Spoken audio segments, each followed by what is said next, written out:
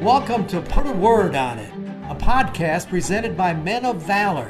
In each episode, we're going to talk with a different man, but each one with a unique journey from brokenness to freedom. I'm your host, Rudy Kalis. I spent over 40 years as a TV sportscaster, then retired and joined the Men of Valor program as a volunteer. So join the conversation, reconciling men to God, their families, and society. Thanks again for joining us for another edition of Put a Word on It, brought to you by Interstate AC. They've been wonderful folks and have supported us a great deal. We appreciate all your help. I want you to meet Darnell Ford. When you come here, Darnell, it seems to me like he almost runs the place. The guys all relate to him. He's a big old man, and the thing that's most interesting about him, got a powerful story in his life, but he's now working where this facility is back in the old neighborhood where he used to run.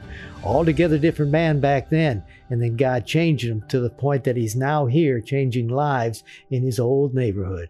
So this is your old neighborhood, right? You grew up in this neighborhood. Yes. How long? I mean, how old were you when you came here? Were you born here? I was born and raised in Nashville. I grew up, for the most part, in the Melrose area. But around 1994, we moved here. I was already out of high school, but I was still living at home. And so from 1994 until now, I've pretty much been in the Antioch area. So what kind of a kid were you in this area? So like I said, I pretty much grew up in South Nashville. I would kind of come to Antioch, to the mall and stuff like that. But it wasn't until I was probably about 19 that I really started being a menace to society, if you will, selling drugs, using drugs, forgeries, credit card fraud, different things like that, around Hickory Hollow, in the mall, outside of the mall. So that's pretty much from about 19 until, in 1994, until around 2009. That was the very last time that I committed a felony and was arrested. How does a kid get into that? I don't think you weren't raised that way. No, I wasn't. A lot had to do with the culture, music. In the 90s, drug dealers were, you looked up to drug dealers because they had the money, the cars, notoriety, fame, I guess, material things.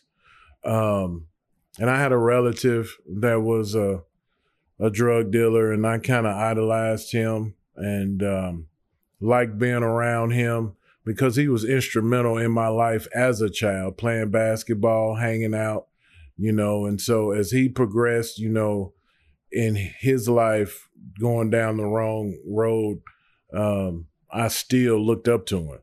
And so as I got around 17 or 18, I kind of was interested in selling drugs, but I really didn't do a lot of it. I pretty much worked. But once I really got to using drugs, selling drugs became pretty much the normal thing to do to try to maintain your habit. Did you have parents at home, or were you a single parent family? Or no, both of my parents were at home. The only thing is my dad worked pretty much 16 hours a day. And at times my mother worked 16 hours a day. So me being the oldest in the household, I was kind of the one that, babysat my brothers and did a lot of the things that adults were supposed to do. But you're doing wrong, right? Or do you not? I knew I was doing wrong. And so that's why I would kind of waver in and out. I would try to do it, but I was like, I can't do this. I got 2 jobs. I was 18 with 2 jobs. But, at 18 and I didn't go to college, I started going to clubs and so I started kind of spiraling just out of control, smoking marijuana, getting laid off from a job. So I spent more time hanging out.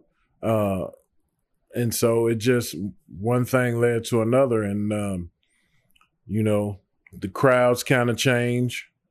from high school, you start hanging around people that are kind of doing the same thing that you're doing. So smoking weed, drinking, partying, and then, it just escalated. It went to using cocaine. I found myself being around other people doing different things. And if, there's this old saying, if you stay in a barbershop long enough, you're bound to get a haircut. And so that's typically how it happened. What finally got you in prison? So my first time going to prison was 1997. I actually caught a drug charge in Wilson County, just a small 2-year sentence. They wasn't even trying to get me. They were getting someone else. And I just so happened was the guy that took the drugs to them. They were my drugs, but I took them to the informant, and I caught a 2-year sentence. And I wound up violating that with another set of felonies. And so instead of serving my time in the county jail, J.L. Bond in Wilson County sent me to prison on a 2-year sentence. Well, what finally gets you to the point of saying, man, this ain't right. This ain't a way to live? I was in and out off and on. I was in and out of church off and on. I actually was saved in 1997. I came to know the Lord, started reading his word, and but I just couldn't, I just, really what it was, I was saved, but my mind wasn't renewed. And so, I kept having this longing to go back to the very same things that got me in trouble in the first place. And it was 2009. I had just been released from Williamson County Jail. I was out on Thanksgiving Day, actually. And that following Saturday, I was rearrested with 5 new charges right here in Antioch at the Target. It's no longer a Target, but the old Target in Antioch. And it's a long story with that, but when I was arrested, it was like I came to my senses, almost like the prodigal son. Like, I don't have to live like this. I was just free. I was just released, and now I'm being rearrested. And it just became so clear to me that all my charges were pretty much based on me using drugs. You take away the drugs, I wouldn't be getting arrested. So how did Men of Valor get into your life?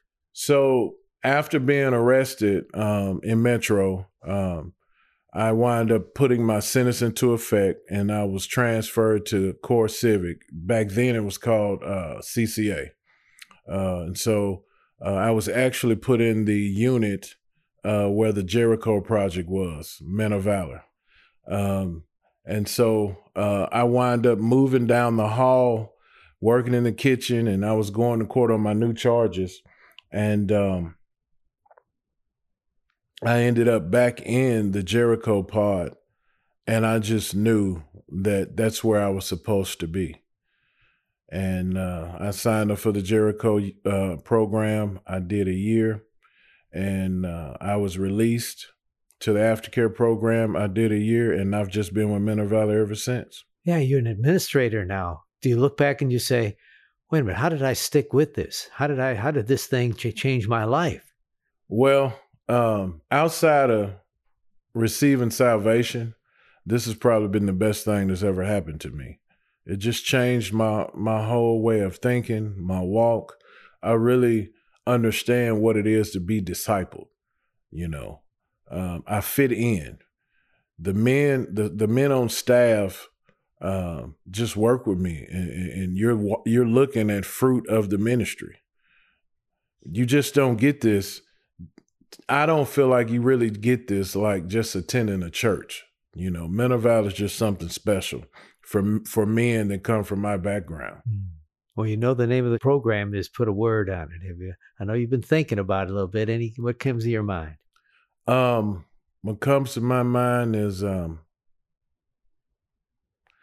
we're transformed by the renewing of our mind. It took men coming alongside me to help me see things from a different perspective. Proverbs 3 talks about lean not into your own understanding, but in all thy ways acknowledge him and he will direct your path. I come to realize that my best thinking got me 11 felony convictions. I come to realize that my best thinking kept me on drugs. And so I try not to lean on my own understanding anymore. And you got to see a man to be a man. So Right. You've been around men. You like the idea now of putting yourself up there and saying, look, I'm transformed. I'm a man of faith. You guys can do it too. Is that important to you? Yes, it's very important. I actually get to give back in the very communities that I took from. In the words of Carl Carlson, now I've become a giver instead of a taker. Well, you sure are a giver. You're a pleasure to be around. Thanks. Thank you. Really enjoyed that time with Darnell. So let me put a word on it from what I saw. I like the word transform because that's what happens to us. We become a new man inside. God changes all of that. I like how he said you become a giver instead of a taker. It's interesting, as a Christian, you have to die in order to live. It's such a odd sort of situation that people don't understand. But that's what it means to be transformed. And now he's transforming the lives that are here at this facility. Thanks for joining us. Join us again next time as we put a word on it. You've been listening to Put a Word on It. We would love for you to subscribe wherever you download fine podcasts. You can rate and review us on Apple Podcasts, iTunes, or Spotify. Put a Word on It is brought to you by Men of Valor. To learn more, go to movnashville.com.